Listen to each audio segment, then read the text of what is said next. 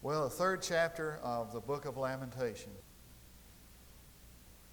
I wonder if you understand now in studying through the book of Lamentation that what I'm trying to do is to help us to get the whole message, the whole theme of Scripture and all that's there. And probably you wouldn't be that interested in reading and studying the book of Lamentation if you didn't come on Sunday night and somebody, drill it in. But there is a message that in the whole thing that we ought not to miss. And I think that our study of the book of Lamentation is helping us see its theme, that is the consequence of sin. When a man sins, when God's people sin, what does He do about it?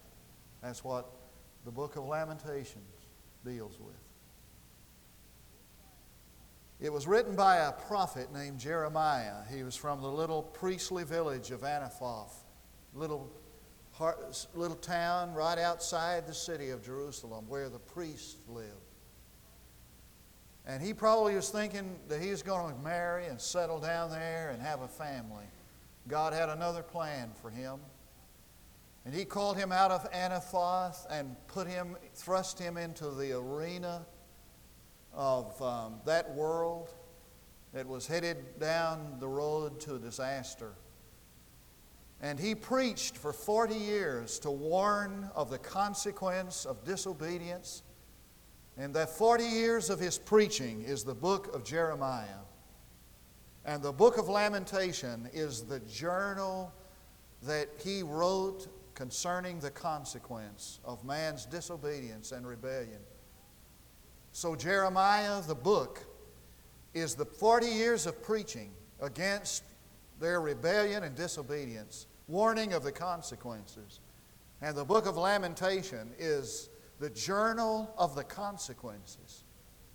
And if you could see this lonely prophet walking through the rubbish of a glorious city now leveled by the Babylonians and hear him weep and see his lament, you would understand better the book of Lamentation. The problem is that when we read Scripture, we just read Scripture. It really is hard to enter into the emotions and feel what is being felt by the people who wrote it. But I want us tonight to try to do that, to try to feel with the prophet and to feel the infinite compassion of God. You and I would probably say, well, they got what they deserved. I hope they learned their lesson. But that's not God's response. For not only do we hear in the book of Lamentation the lament of the prophet over the consequences of their sin, we hear the lament of a God of infinite compassion. And that's what chapter 3 begins to unfold for us. We just begin to see a little bit of an avenue of an awareness of God's magnificent care. And that's what chapter 3 introduces. It begins with a statement by a man personifying Israel. In other words, he speaks as a man, but who is speaking is really Israel. And he makes a declaration that must not just be seen, but felt. So I want you to feel verse 1, chapter 3. I am the man who has seen affliction because of the rod of His wrath. Now in a minute I'm going to kind of take a little trip down the rabbit road, and I want to give a very comprehensive, I hope, explanation of why we have human suffering, as I understand it. Before I get to that point, I want to tell you about a young man in my church in Seminole who came to know and study and read the book of Lamentation. His daughter was 12 years old when she died of leukemia after about 5 years of the most horrible suffering anyone could ever know. And when she died, he and I were together in the most horrible experience I've ever been through. In fact, I could not sleep, nor could I eat. And that's a pretty big statement. I could not sleep or eat for days.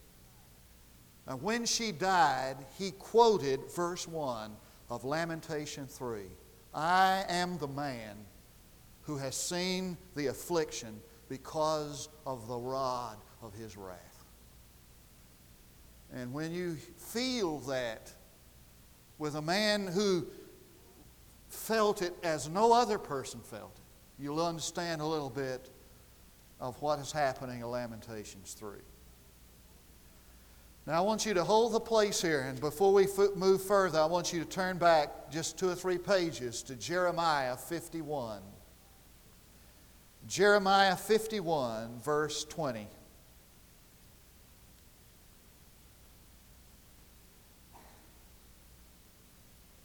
This is the record of the preaching 40 years. Jeremiah says, he says, you are my war club, my weapon of war, and with you I shatter nations. Now it's important to identify who is the war club. You might think that he's talking to his people, and the war club is Judah, and with Judah he would shatter nations. But the context makes clear who is the war club. The war club is Babylon. And Jeremiah says that God says, I'm using Babylon as a war club to shatter nations. I'm using the enemy of my people to shatter nations. It's significant. Back to Lamentation 3, that the word rod in chapter 3, verse 1 is the word war club in Jeremiah 51:20.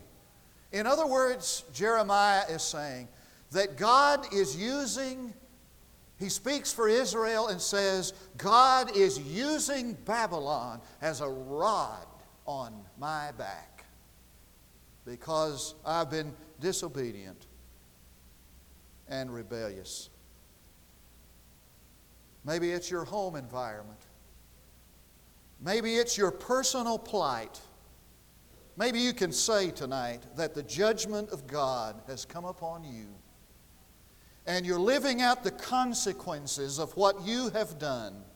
And with this prophet, maybe you're not here, you're listening on television, watching on television, but with this prophet, you feel the anguish of this passage. You know the war club in the hand of God.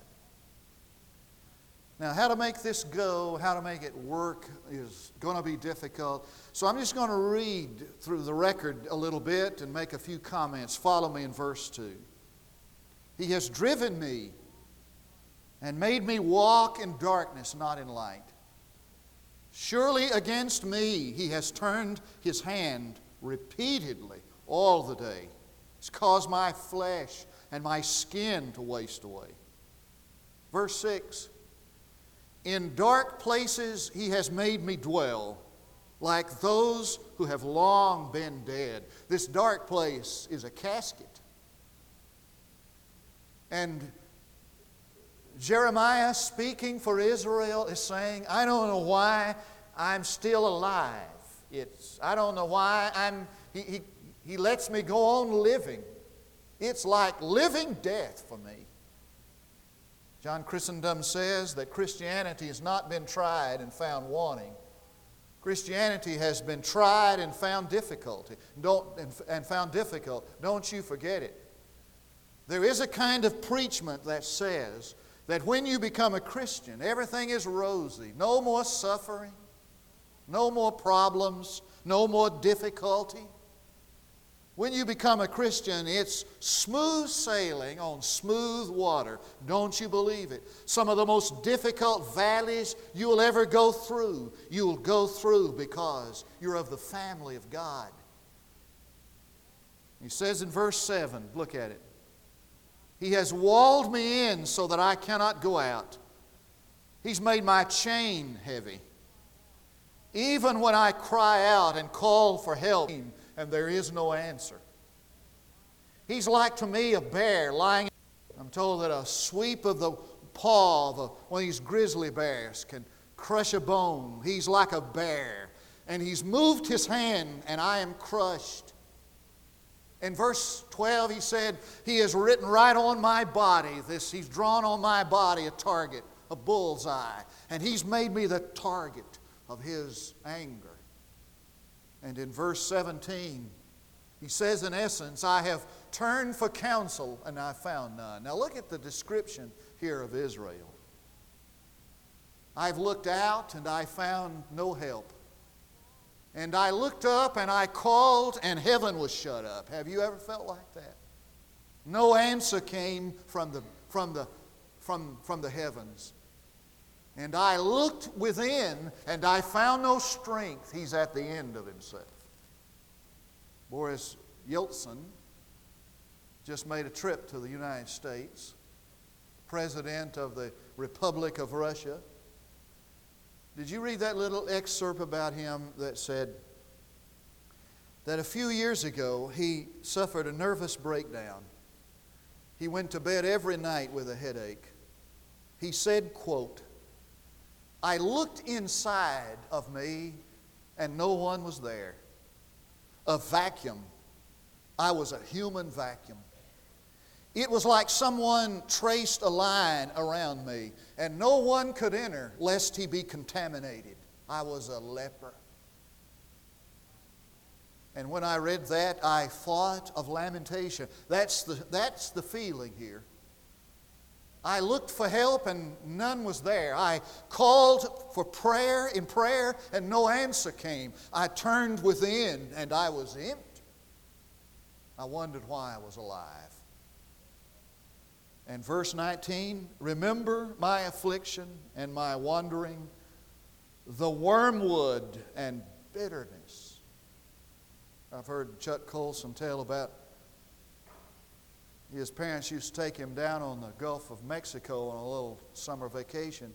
And they camped out in this certain place every time. And he said across the way there, across the bay, was this beautiful house. And they had this big boathouse. And it said must have been a boat inside of it. Never saw it. These people never really ever took it out. But inside that boathouse was a garwood. It's a huge boat. And he said one day they were playing and they were thinking how wonderful it must be to be rich. And he said all of a sudden, he said the doors of that big boathouse opened and they were going to get to see the launching of that big vessel.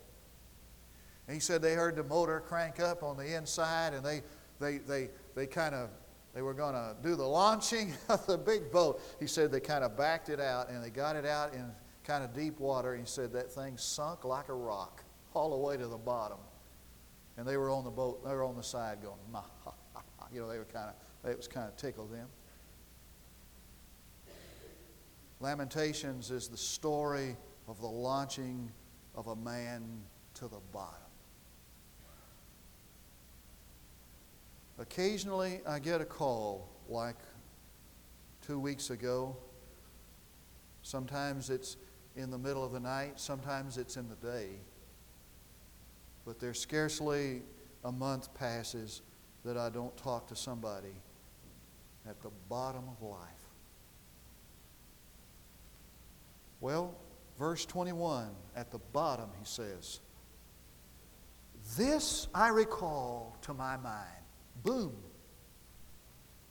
Now here he is at the bottom of the launching and then the bottom, and he remembers. And this remembering, this recalling to his mind is a turning point. It's a turning point in his life. It's a turning point in this book. Therefore, he says, I have hope. Now, what did he recall? He recalled what we have now committed to memory if you've done any kind of work with navigators. This I recall to my mind, therefore I have hope. Here it is. The Lord's loving kindnesses indeed never cease, for His compassions never fail. They are new every morning. great is thy faithfulness. Should have sung that tonight, maybe. Now, when you recall three things, you can kind of get up off the bottom. The first is that God will never stop loving you. A man and his wife came in my office, and they sat down on the couch, and we started to talk. How can I help you? He looks at her, she looks at him. Finally, she says, I just don't love you anymore. And there is this downcast, this despair. That has to be a horrible message. I just don't love you anymore. When I recall that God will never stop loving me, I have some hope. Second, when I recall that His concern for me never ceases, that He does care that I can't sleep at night, that He does care about my condition, that He does care that I have a problem, and He never stops caring about me. And third, verse 23 says that His faithfulness never diminishes. How does He know it never diminishes? He said, I'm reminded of that every morning when I see the sun come up.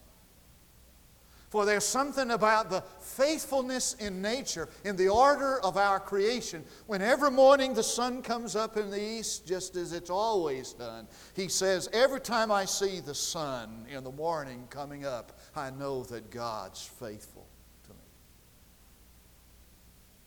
Now, is there hope? Well, as long as God never stops loving, and as long as He never stops caring, and as long as He remains faithful, there's hope for those at the bottom of life. Now, lest you get the idea that all suffering is a result of some problem, I want you to take the pencil now. The result of your sin. I want to just, in a comprehensive way, kind of as a parenthesis here, I want to share with you some factors that explain much of our suffering. One, first has to do with the dynamics of life. Number one, there is a progressive nature in this world. And life is not static. Both individuals and mankind as a whole, in a growth process, in our physical development, in our intellectual achievement, in our social understanding, so that in this struggle in life of growing, there are often growth pains that bring suffering. And then there is the power of moral choice. I'm giving some factors as to why there is suffering, lest you go out of here and say, well, now, preacher says that whenever you're disobedient and rebellious, you suffer, and that must be why everybody's suffering is because they're disobedient. That's not always the case. There are other factors. Here's the factor. Factor two is the power of moral choice. Now, although our freedom is not unlimited freedom, we do nevertheless have the freedom to choose, determine our destiny. We're not puppets that jump around on a string. We can choose which direction our lives will take. We can choose to accept God or reject Him. We can choose to expose our bodies to things that will destroy it. We can choose to do good or evil. And because oftentimes the choice is for evil, we suffer for it. And I've heard Frederick Speakman tell about the little boy who went with his parents they were on vacation, and they stopped at this diner to get dinner. And they went in, they looked on the wall, had a blue plate special. Looked healthy enough. Green beans, roast beef, English, mashed potatoes. So they sat down, and here comes this typical hash slinger, veteran waitress. You've pictured that in your mind already. So she says, what will you have? And so the man says, we'll have three. I'll have a blue plate special. Looked at his wife. She said, I'll have a blue plate special. That'll be 3. Well, she looked at this little boy sitting there. She didn't even pay attention. She said, what would you like? He said, I'd like a hot dog. And the man said, no, he wants a blue plate special. It's more nutritious, better for him. She didn't even pay attention. She said, would you like mustard and relish on that hot dog? He said, you didn't hear me, ma'am. He said, he wants the blue plate special just like the rest of us. We don't let him eat hot dogs. And he said, yeah, I'll have everything on it. She said, everything coming up. And when she turned to leave, the little boy looked at his parents and said, man, she thinks I'm human. Wow, she thinks I'm human. Now, Frederick Speakman says that the wonder of God is that He gives us the privilege of choosing hot dogs. And sometimes choosing hot dogs means that we have a stomachache. The wonder of God is that He gives us the power of moral choice. And sometimes we choose the very worst things for us. But He gives us the freedom to do that. And we suffer for it. Third is the factor of the enmeshed character of human relationships. As the poet put it, no man is an island to himself. And sometimes the problems of other people and other nations just spill over onto us, you see, because we're intermeshed in this world. And so these factors are essential to life. We would not want it any other way. The dynamics of life cause suffering. Second, sometimes suffering is the retribution of God for sin. Now that's part of what's going on in Lamentations. Somebody asked me one time, does God punish us when we sin? You bet He does. You don't have to read far in the book of Acts to find Ananias and Sapphira. And it's obvious that God punishes a person when he sins. But not all, be careful, not all, we cannot apply this truth too broadly, because not all suffering is punishment from God for sin. Third, sometimes suffering is a disciplinary measure by God. Now here's the difference. It's not punishment for sin.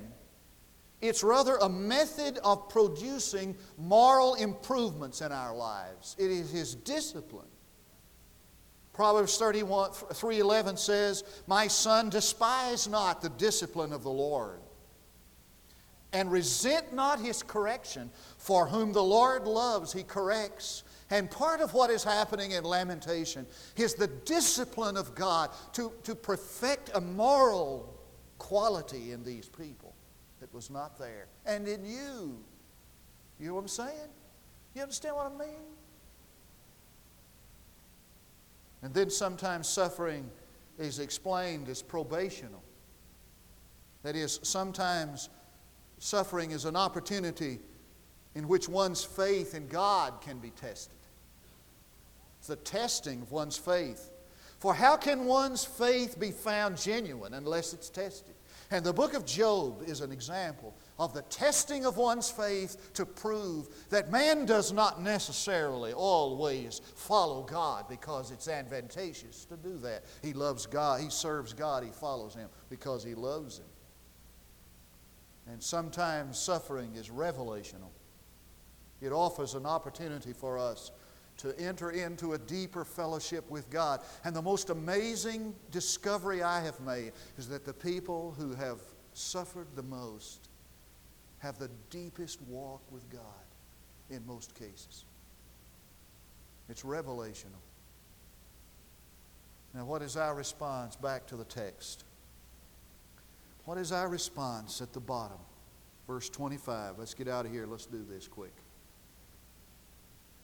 The Lord is good to those who wait for Him,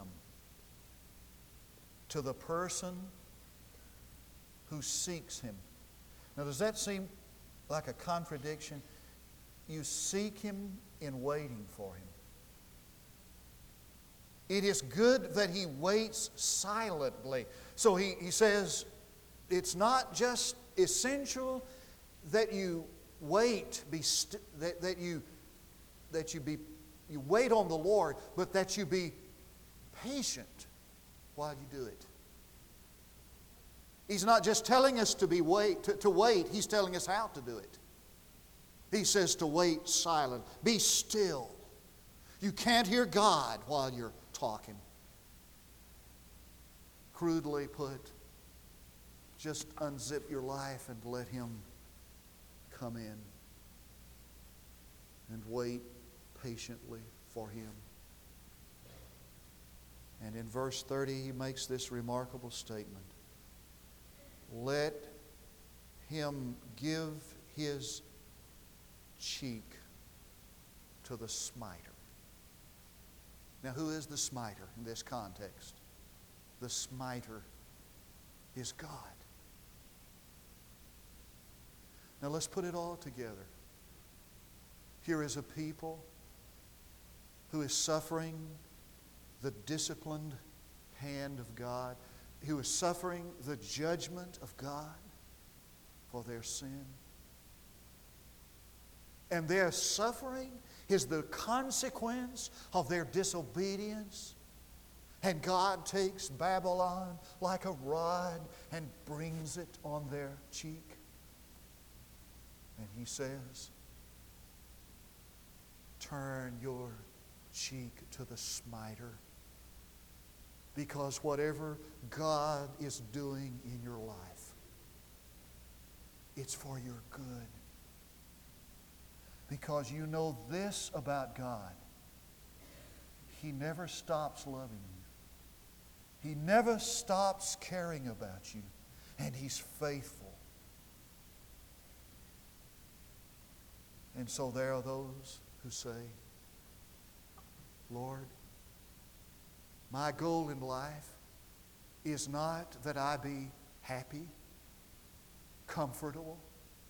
My goal in life is that I be like Jesus. So whatever that takes, I turn my cheek to that. Oh, what a spirit is that of humility and submission and faith. Let's pray. Father,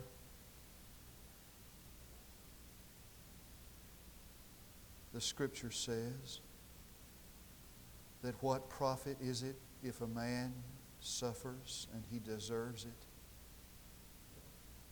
But if he suffers and doesn't deserve it, and yet he maintains a spirit of submission, it is of great profit. And thus we know, Father, that that which pleases you is the attitude of submission and trust in the loving, caring, compassionate, infinitely loving, compassionate God.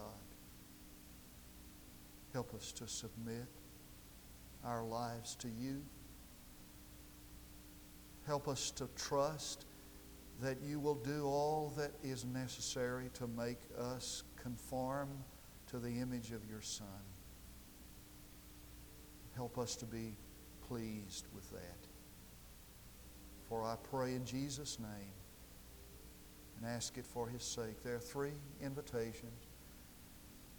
An invitation for you to be saved, come to trust Christ. An invitation for you to have an opportunity to place your life in church fellowship with us, to rededicate yourself to Christ. Whatever God has spoken concerning His will for you in this invitation, that's what we wish for you. While we stand to sing, we invite you to come.